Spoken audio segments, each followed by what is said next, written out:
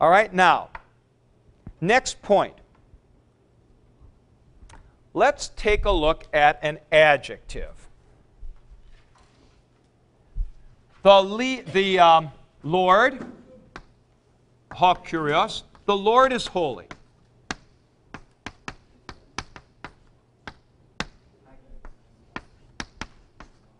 Now, note, I have got to use the nominative after the verb to be.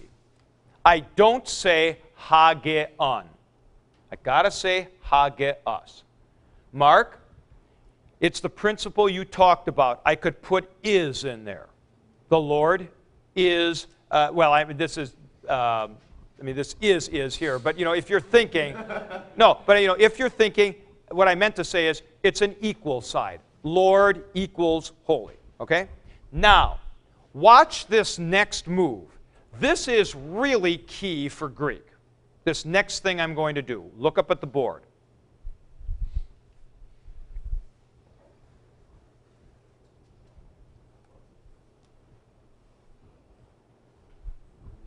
Is the adjective in attributive or predicate position? Predicate.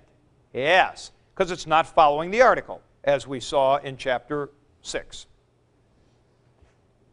That is a sentence. It is not a phrase, the Holy Lord. This would be a phrase, the Holy Lord. Okay? So when it's in attributive position, it's a phrase, the Holy Lord. This is now predicate position, and it is a complete sentence meaning the Lord is holy. That is to say, because Greek has this ability to manipulate the article, it doesn't actually need the verb to be as often as we would use it. It simply doesn't need it. Okay? It simply doesn't need it. So that sentence is, the Lord is holy. Now, could that sentence mean the Lord was holy? Well, in theory, but 99.9% of the cases, it doesn't. I used to say it never does, and I found one example in the New Testament. But I'll tell you what, anytime it's a different tense rather than present, it is so obvious from the context, it's impossible to go wrong. But if there's no particular contextual demand, it's a present tense that's assumed, okay? It's a present tense that's assumed. So you're not going to assume that that means the Lord will be holy or the Lord was holy. It's the Lord is holy. Yes, Wendell. So the bottom line is whenever we see the adjective without the article, it would be what we're dealing with here is holy. Well, the noun has to have the article, though. Okay, yeah, because you could have this, and then you could have a holy Lord. All right? But when you have the noun with the article and the adjective without the article, either here or in front, hageos, ha kurios.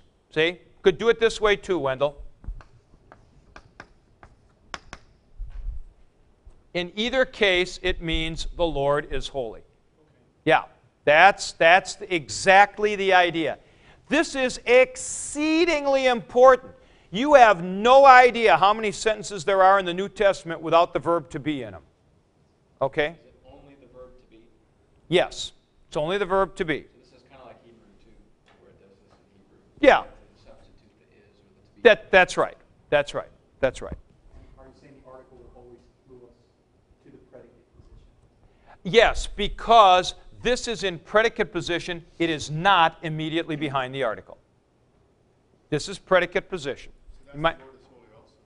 Exactly. But this one, this second one over here, is probably a little bit more like the Lord is holy, a little emphatic. Mm-hmm. Good. Yes? Across, this is the Sase thing, and in it he says, The what?